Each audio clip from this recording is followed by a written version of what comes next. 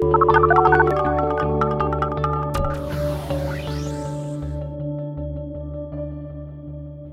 and welcome to The Pollsters. I'm Margie O'Meara, Democratic pollster with GBAO. And I'm Kristen Soltis-Anderson, Republican pollster with Echelon Insights. And each week we bring you the polls driving the latest news in politics, tech, and pop culture. So I have been on the road. This is Mueller Day, we should say. It's Wednesday afternoon. It's Mueller Day. I spent all of Mueller morning on the plane, on two planes. So I only was able to consume Mueller through hot takes and tweets, which is like literally sounded like, I'm pretty sure it was a terrible way to consume it. No, that's about how I consumed it too. I had a bunch of stuff I was running around doing this morning because, as it turns out, Mueller Day is not like a bank holiday or a national holiday. What? It is a day when most normal people, including people who work in the political space, still have work to do. So I too have been at this point consuming it via the hottest of hot takes on social media. But it seems as though we did not miss a ton. I mean, it was just Twitter disagreed, whether this was important or whether this was less important, whether the optics were good or bad, whether it's, on the good people of Twitter to demonstrate why this is important for everybody else to pay attention to, or, the people decide whether or not they care about this. And then there was some Republican members of Congress asking questions that seem to come out of left field but are not if you are consuming the conservative media that those members consume. So anyway, that was my consumption, but it's hard to really get a full deep dive when you're just watching people kind of pop off on Twitter. I felt kind of ill about the whole thing, honestly. But hopefully your week has gone better. I feel like my week has gone better than Bob Mueller's for sure. So this is for our listeners coming up this fall. I got a summons for grand jury duty. Fun. Unfortunately, saying I am the super important co-host of The Pollsters is not considered an adequate excuse from the District of Columbia to give me that month and a half of my life back. But what if I write you a note? I do not suspect that is going to work. I write very good notes. I would type it. I'm sure you do. So unfortunately, the good news is I got it postponed, but not eliminated. So there will be a couple of weeks later on this fall when I will have to hand the microphone over to someone else to take over for me, or Margie and I will have to record like on weekends and at strange periods of time, which doesn't sound super fun. I'll just bust into the courtroom with like the mic. I'll be like, "Excuse me, I have an emergency. I need to talk to Kristen right now." Yes, I'm sure. Order in the court. Everybody stop. I'm sure. They'll like pull me away. They'll like do one cop on each side. I'm like, no, wait, that's my good mic. Sorry, I don't know why this has gone off the rails. This terrible vision I've had. Okay, well, what are the top lines? Yeah, we gotta hurry before I get myself imaginary arrested. So this week's top lines, we will discuss Trump versus the Squad. Now that it has been a couple of days, we'll see what polling has come back about what people think about Trump's rally cries and more. We'll talk a little bit about what the polling showed ahead of today's Mueller testimony, as well as some new polling on Americans' trust in one another. And we'll wrap up by going across the pond and talking a bit about the new Prime Minister of the United Kingdom, Boris Johnson. Yes. So first, let's talk a little bit about Trump's approval rating. There's lots of Trump stuff out there, but his approval rating, it's the same, 43.9% approve, 53.9% disapprove. This is from RCP, the RCP tracker.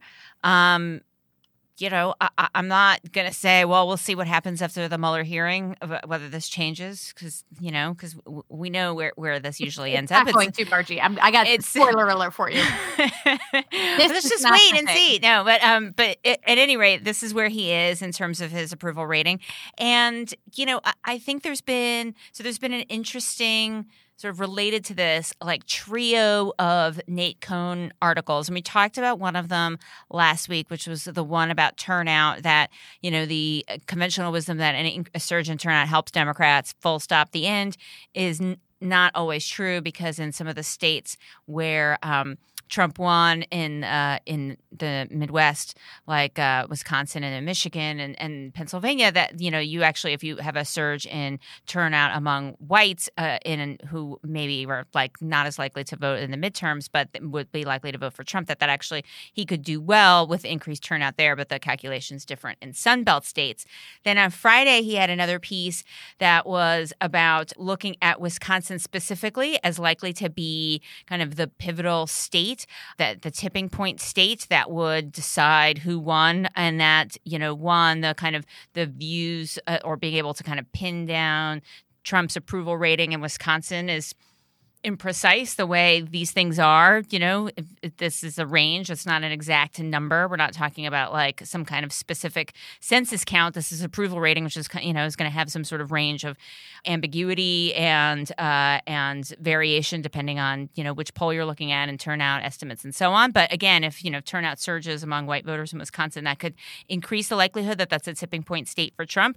And then there's a new piece out today, which has a little bit less data in it, but still kind of talks about Trump's use of racially infused, as the Times had it like a week or so ago, but these, you know, kind of racially hot and, you know, rhetoric, whether it's the squad or something else, that he, you know, turns to time and time again in a way that, you know, may help in some of these states where he's trying to boost turnout that are disproportionately white in the Midwest. So that's kind of the, like, one of the conversations that's going on, and it's related to what he's been doing with, you know, his attacks on the 4 women members of Congress, and also is related to some of the, you know, polling that we've seen from the last week or so about how people view the tweets themselves. So that's, you know, that's what's out there. People are trying to put some quantitative discussion around Trump's strategy to talk about race in a way that's, you know, obviously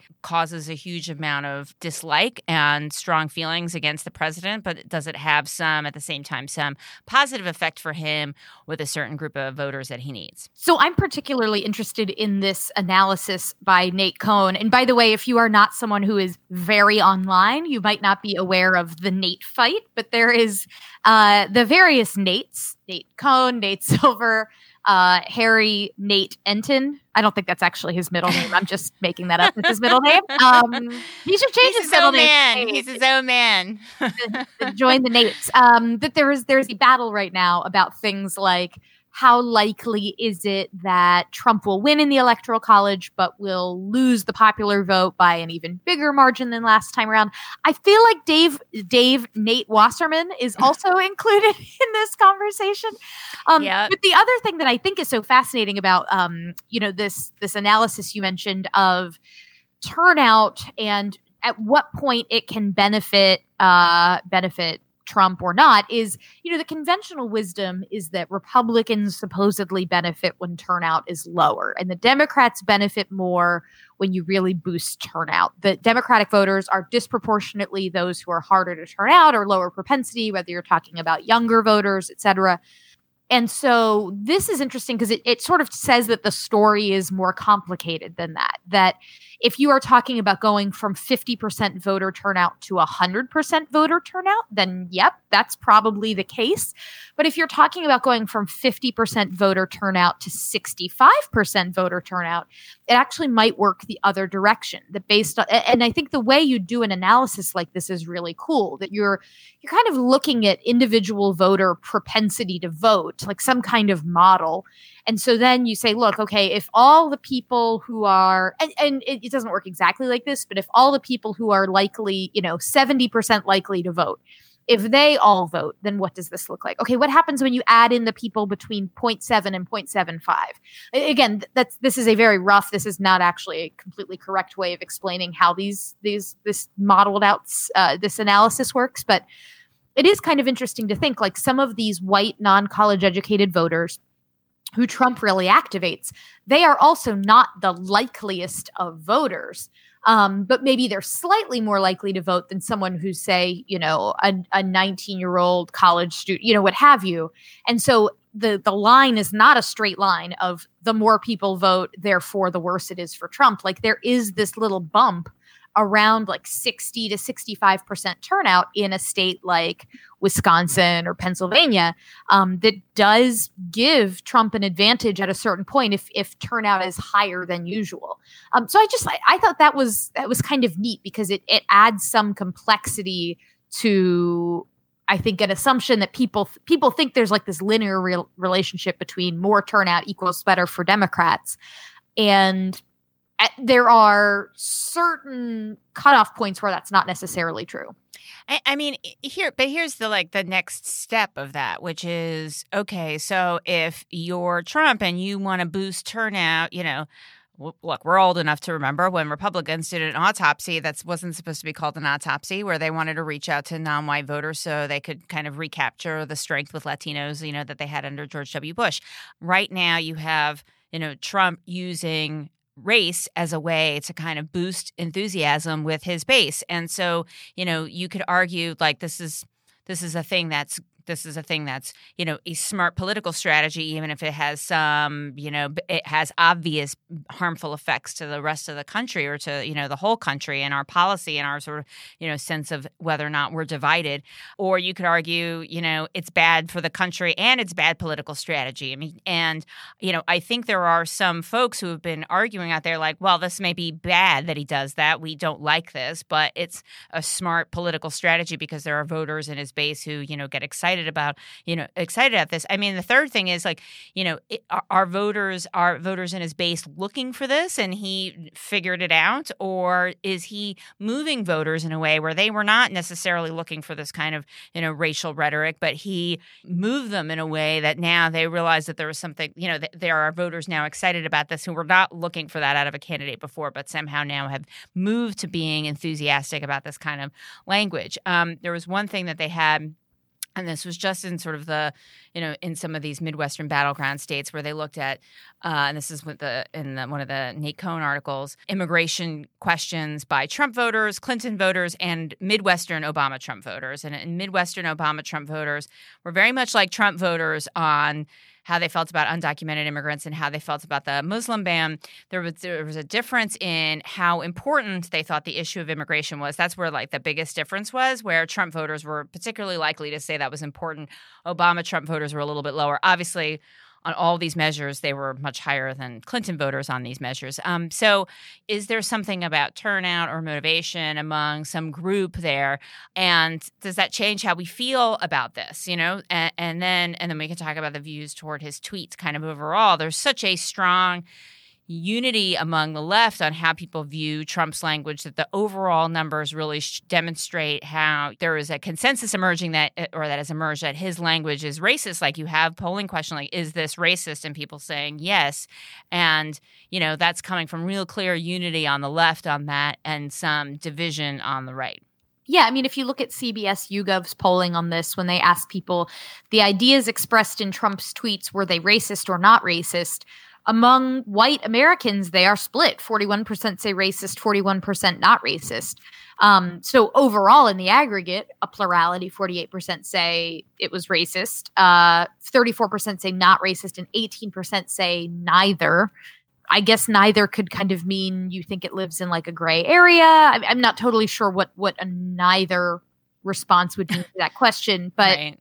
Yeah, I mean, look, I don't know how I feel about the like, what is the strategic value of him doing this? Because, I mean, you could slice it a million different ways, right? Oh, on the one hand, this, we talked last week about that unsourced poll that the Squad was not very popular. Well, all of a sudden, by being the subject of Trump tweets that are over the top, then does that make the Squad more popular among Democrats? Does it make them the face of the Democrats? Does it make Democrats more okay with them being the face? I mean, like, there are a million ways you can sort of look at this that they go, is this like is Trump at the sixth dimensional chess again? But I just think at a certain level, this is just how the guy feels, and like, he can't help himself. And this is just him. Like, I don't know to what extent this is like some grand strategic thing. Because I also don't know to what extent, like, if you're someone who likes what he had to say in those tweets, like, were you not already voting for him? Like, I that's why I'm just sort of like the idea that this is all like some big strategic whatever.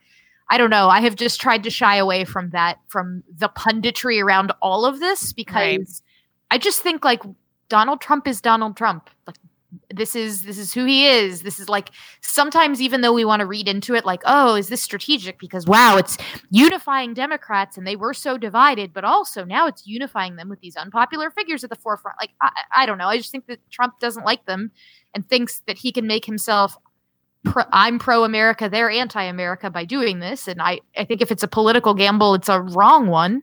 But I also just think there's like very limited utility in trying to figure out what was his strategic thinking behind this. No, I don't. I mean, to be clear, I don't really care either if what his goal, like what his plan is, and if he has one, because clearly the guy, I mean, clearly the guy does not think it all through, right?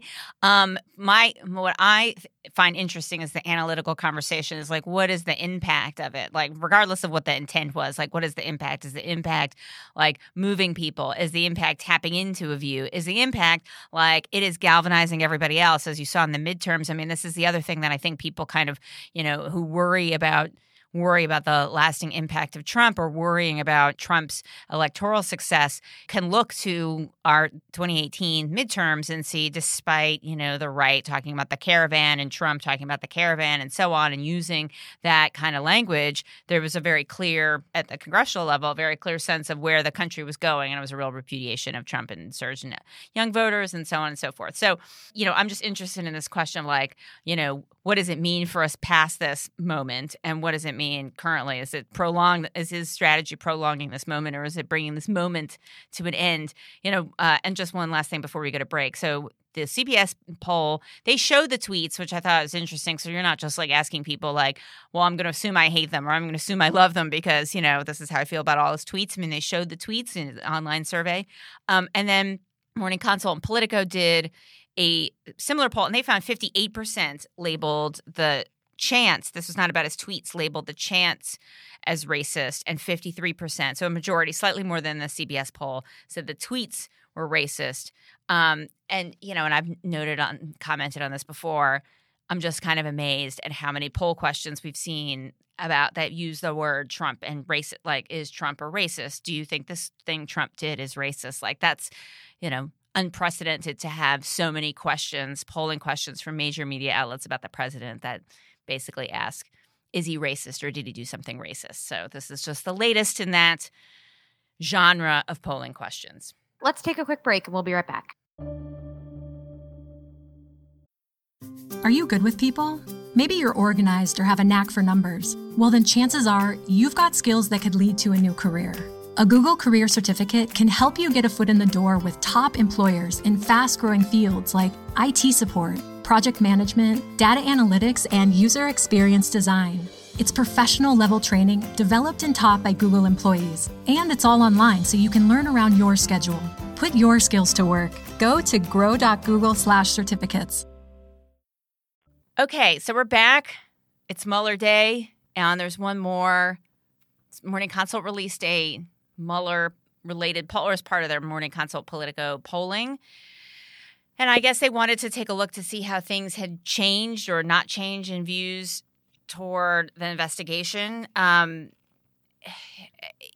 found that among Democrats, there's a larger number that consider the investigation unfair. Yeah, there was an increase. It went up by 15 points, the percentage of Democrats who thought that the investigation had been unfair. And Republicans had moved in that same direction. I think trust in the investigation had fallen by like 6 points, and distrust had gone up by 6 points. What I thought was notable about that was at first I was like, well, is this Democrats thinking that it's unfair because the conclusion was not strongly negative enough against Trump, and therefore they say, oh, well, did Trump interfere? Did Trump, him not testify? Was the administration blocking Mueller's ability? Like, you could say it's not fair, not that it was unfair that it happened, but like, was it unfair in its execution because Trump got in the way. Notably, at today's hearing, one of the things Mueller was asked was, were you prohibited or hindered in any way in your investigation by the Trump White House? And he said flat out, no, that was not a problem. So I don't know to what extent that may have been driving the narrative versus more Democrats kind of coming around to the Republican view on the issue. But if it was, I mean, Mueller that was one thing that was fairly conclusive today, was that he said, no, I mean, whatever you think about the conclusions we came to, there was no meddling in our work to get to those conclusions. Yeah. I mean, I think the polling, and we've talked about this before, the polling on how people view the investigation is always complicated, right? Because it's very, very hard to have the level of information that you need to fully understand the back and forth. Like, it's just an overwhelming amount of detail. So, you're getting your news filtered through, your media usage and the outlets that you rely on, and what you want the conclusion to be, what you think the conclusion has been. You may not be clear about, and what you want the conclusion to be. And, and also this is, we've seen this, like, people want there to be sort of some sort of, finale, some sort of final sense of what happened. And we're not there yet in terms of, I guess we've had a lot of discussion about what happened, but what is the final answer, right? And so that's something that obviously is something that, I think folks across party lines want to feel like there was some clear conclusion. But just like one question, I mean, so I could see like, okay, well, Mueller still needs to testify, but now that Mueller's testified, like what's left? The report is out and Mueller has testified. Like I'm wondering like what would be next for people to come to a conclusion?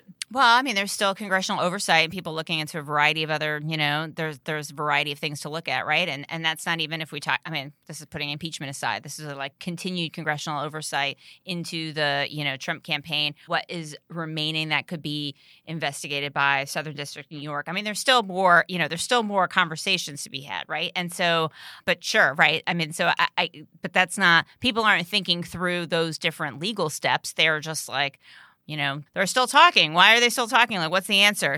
So I could see how people would feel that there's still an open-endedness to this, or feel unsatisfied or dissatisfied with what they've been hearing as what they think a conclusion should look like. I can see how people from different kinds of points of view could get there, but obviously there's still a lot more to learn and discuss. So I guess related to that, I take a different view because I feel like we have the 400 pages of what Mueller had to say, and I thought Southern District of New York said that they were not going to be pursuing at least on the Trump Foundation stuff. Like, it does feel like a lot of this stuff is kind of wrapping up a bit as we head toward the election, but nonetheless, it's been a. There's still the tax return issue. I mean, there's still, Sure, there are. I don't doubt that Democrats will not want to make it easy for Trump to be Trump and do his thing.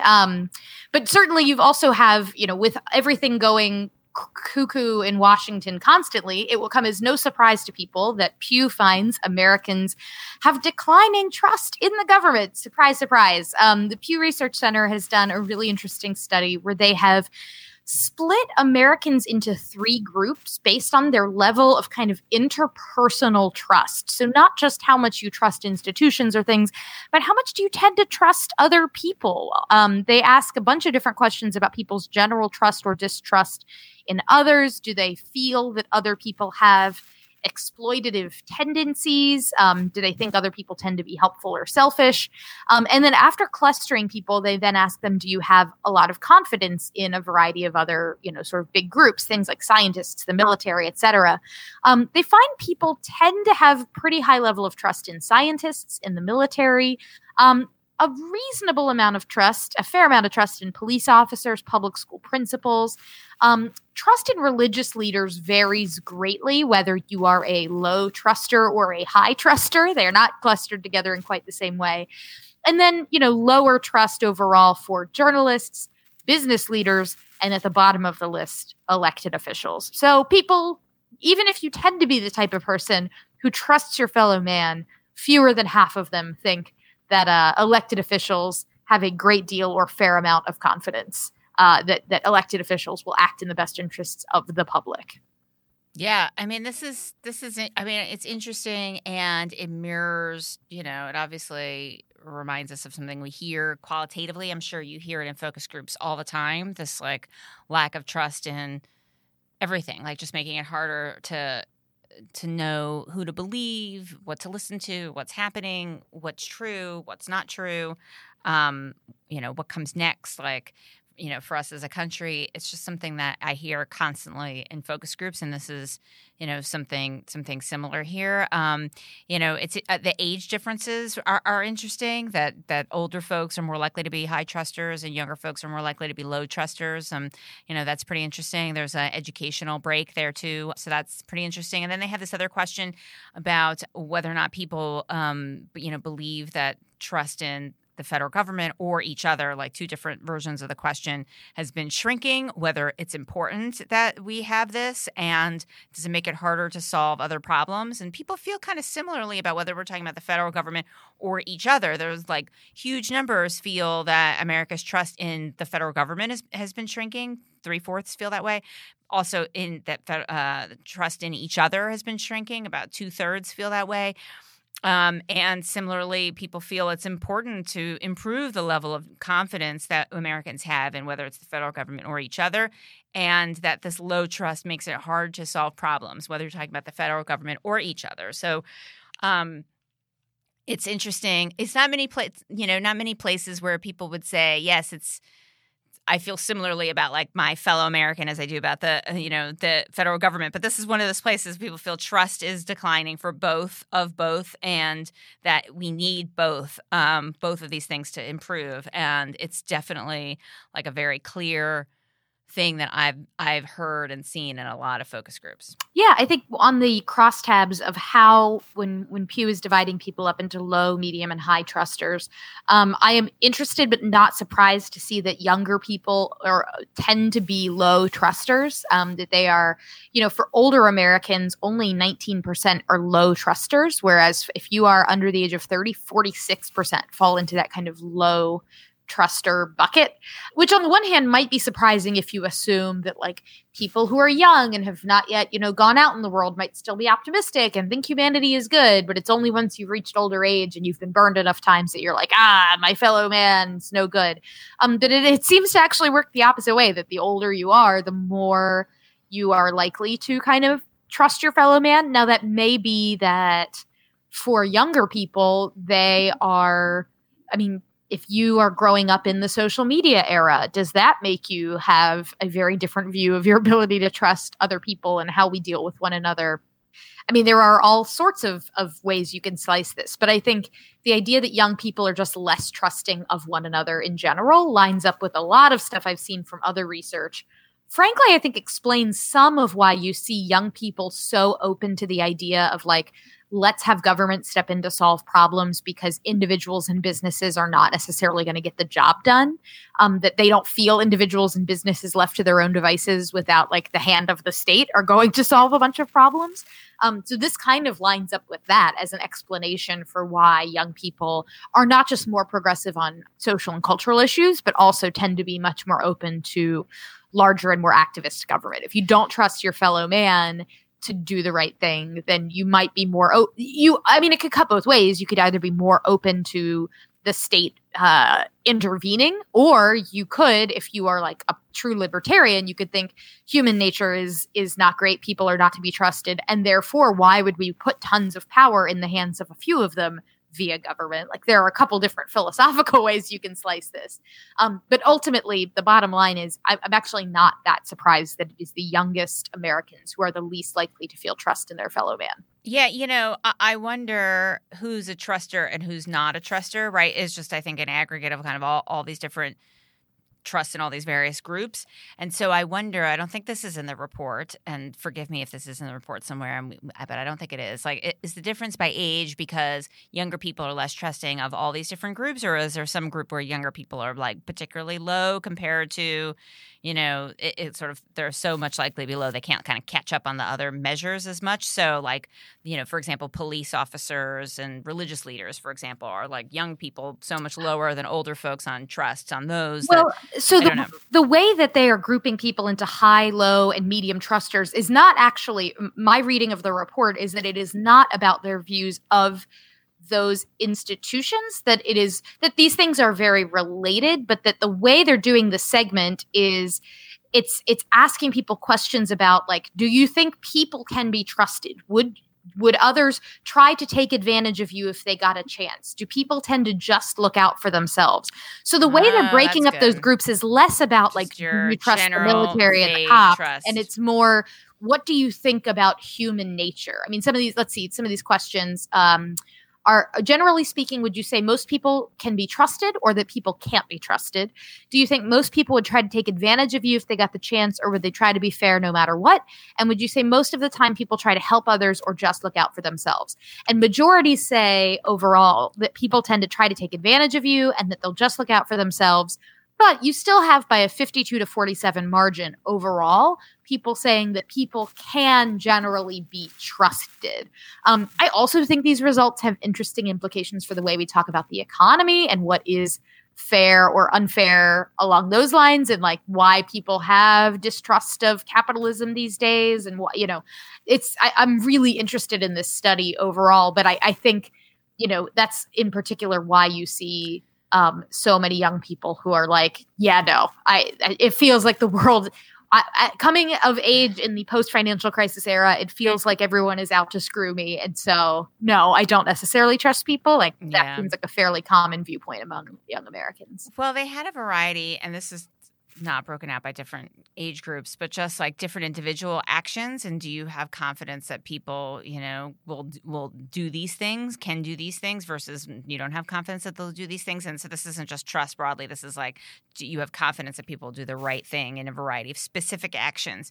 And the ones where people have the most confidence that folks will do them is on things where it's like up to the individual to kind of follow the rules locally, right? So report a serious local problem to authorities or obey federal and state laws, do what they can to help others in need, honestly report their income. That's interesting, et cetera. There you have majority say, yep, I trust people. I have great or fair amount of confidence that people will do those. The things that are split are more about kind of our cultural discourse and our national discourse. So people are divided on whether you have a confidence that people will accept election results regardless of who wins, or reconsider their views after learning new information, or stay informed about important issues, respect the rights of others who are not like them. Then people are like, yeah, I'm not sure. They're more divided. The things where people are like, no, I don't have confidence, are cast informed votes or have civil conversations. I mean, this is like, I guess you can look at it as like quarter full or third full. It's mostly,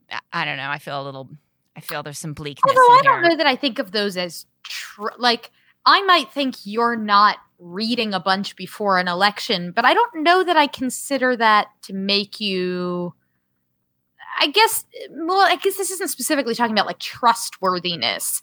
Whereas like, you follow the law? Are you honest? Do you treat others with respect? Like, I guess I don't view how much you inform yourself before you vote as being a character thing, because there's an infinite amount of information you could acquire before an election. Like, where's the cutoff that makes you like a good versus you should know the 10-point plan of every like, so ANC, of all your ANC members. Yes. I mean, the idea that people think that their fellow voter is dumb is something I hear in focus groups all the time. I mean, Margie, how many times have we been in groups where someone will be like, that ad doesn't work on me. It would probably work on my neighbor. I can see other people thinking this would change their mind, but I like to do research myself. Yes. I don't like to let TV ads tell me what to think. So I can see that persuading other people, but it wouldn't work on me. Like, people have pretty, they think that everyone around them is dumber than they are. Yeah,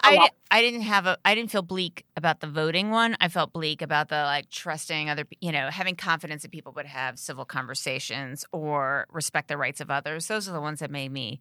I mean, yeah, like other people are not as informed in elections as I am, as like perennial evergreen tweet, but the other stuff I think made me feel a little like, I have confidence people behave in kind of local situations where it's incumbent on them to do the right thing in sort of an immediate local circumstance. But as part of our national dialogue, everyone still feels divided on how we all interact with each other. That was the part that I was feeling aggrieved by. Yeah, I don't expect everyone to read every candidate's 10-point plan for everything, and I'm not surprised other people don't feel the same way. That part is not breaking news for sure.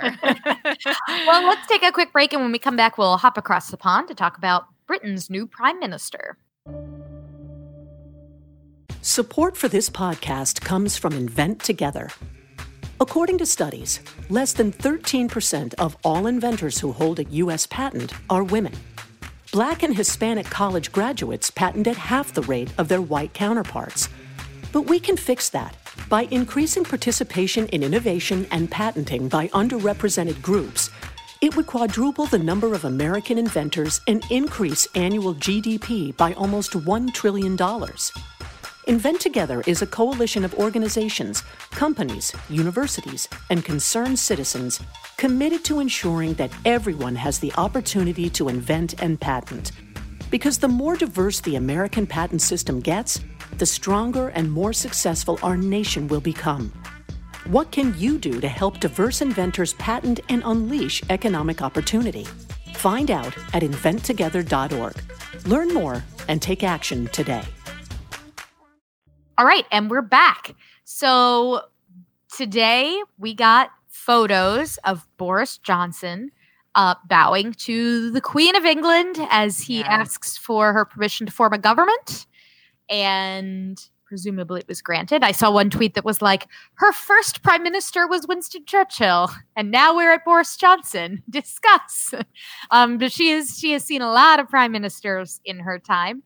The British people ultimately don't seem terribly excited about this development. I mean, Theresa May stepped down because she was sort of stuck in the position that no one would want, where you are trying to go with the will of the people from the referendum and leave the EU, but do so in a way that will be minimally disruptive to the UK's economy and way of governing, which a hard Brexit would be, where you just break up and you walk away and you don't even get your T-shirt back. Right. Like, you leave all your stuff at their house, you're done, you're never going back, you're never talking again. So that may be the course they're on, but Theresa May was kind of in an unsustainable position of trying to negotiate the "can we please get our T-shirt back" and maybe sometimes hang out as friends debate. So Boris Johnson now in control.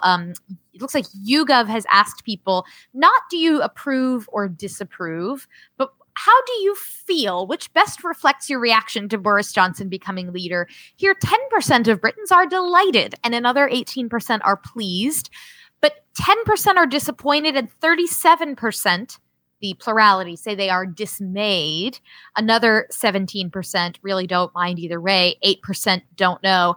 I just realized this could be a pun. Dismayed. I mean, the party has technically been that's good. Made. That was terrible. Is your side hustle is like intern for Ariel Edwards Levy? I worship at her feet. I am but a poor man's Ariel Edwards.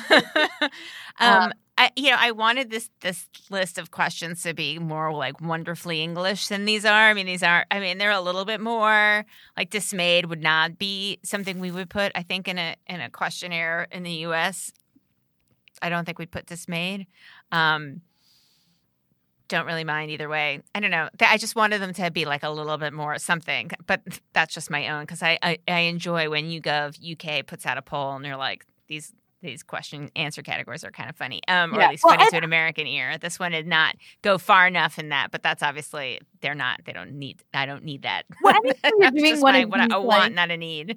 Anytime you're doing one of these like nominal scales, like you could ask people, on a scale of 0 to 10, how do you feel? With 0 meaning, one, you have 2 poles and you're asking people between these 2 poles, place yourself on us. Right. Is this rubbish or is this brilliant? Right. Or something like that. This one is just like you're picking a couple different words. And I got to say, I've been doing some surveys recently where, you use the scale, like let's take motivated, where it's like very motivated, somewhat motivated, not very motivated, not at all motivated. And like the other day, for some reason, I got it in my head that like I hated that kind of a scale, even though I use it in surveys a lot, because if you have very motivated and not very motivated, but you also have like two other options, like technically not very motivated kind of captures all the rest of the things on that scale. So this is me like way overthinking a problem with these like nominal scales, but technically, if you have very motivated or very likely as an option, then technically all the other options count as not very likely or not very motivated. So why would you make it a standalone category? So how do you feel about this 2x2, basically? Like it's like a 2x2 matrix kind of question that I'm probably annoyed people in England taking this, in the UK taking this question, right? So do you think Boris Johnson is or is not Britain's Trump? He is, and that's a good thing. He is, and that's a bad thing. He is not, and that's a good thing, or he is not, and that's a bad thing, right? So, so it's good that you have it like, whether or not he is or is not has a second layer of, attitudes toward it, right? So it's like a 2x2 thing, essentially. And then you have don't know. And the plurality, 44% say he is, and that's a bad thing. Only 3% say he is not, and that's a bad thing. So I guess that's kind of a clear response. A fifth say he is not, and that's a good thing. And then 12% say he is, and that's a good thing. Yeah, so. It's kind of the attempt, and I'm assuming the he is, and that's a good thing are I would assume they align quite a bit with the 10% who are delighted that Boris Johnson is now the leader of the Conservative Party. Right. I kind of like it because too often people will ask this question, but it will be double-barreled, and you will not give people like the 2x2 that you like, which do you agree with more? Boris Johnson is like Trump and he's going to embarrass us. Or Boris Johnson is nothing like Trump and he'll do a great job. And like that would ignore all of the people that, feel these other cross sections. So I actually, if you really want to ask the double-barreled question, you got to do it this way. I don't mind doing it this way. I would imagine that people in the UK, I don't know this, right, are like, we have enough things to think about whether or not this guy is like Trump is not 1, 2, and 3 of our things that we're worried about. Like this is our, we have our own nation's issues to work out, as opposed to like whether or not he's similar to your, flawed leader.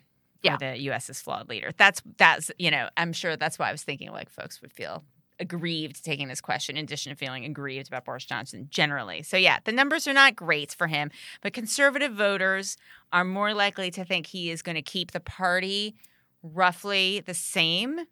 Folks who in the general population are more likely to say he's going to move the Conservative Party to the right. So that's interesting, but still overall, and this is not clear whether conservatives feel that that's a good thing or not a good thing. That's, but that would be a separate measure. But I think overall the numbers seem not great for him. But, we'll see how they change, I guess. He's new. He's just starting off. We'll see once and I believe he chose all his cabinet ministers today, and those all got announced. So, there'll surely be some updated polling kind of once that gets rolling. But if he can actually figure out how to do Brexit in a way that gets majority support, he will certainly go down in history for doing so, because that is a task no one else has thus far been able to figure out how to resolve. Sure. Right. So anyway, what's on the trend line this week? On the trend line this week, I'm going to be talking to Tim Alberta, the author of American Carnage. He has been everywhere. I am only a partway through the book because it is a very large book, and I don't feel like I should lie to an author and say that I have finished their book when I have not. But it is, I so highly recommend this book. And I hate reading political books because why? Like, I lived through this stuff. I don't want to relive it again. Right.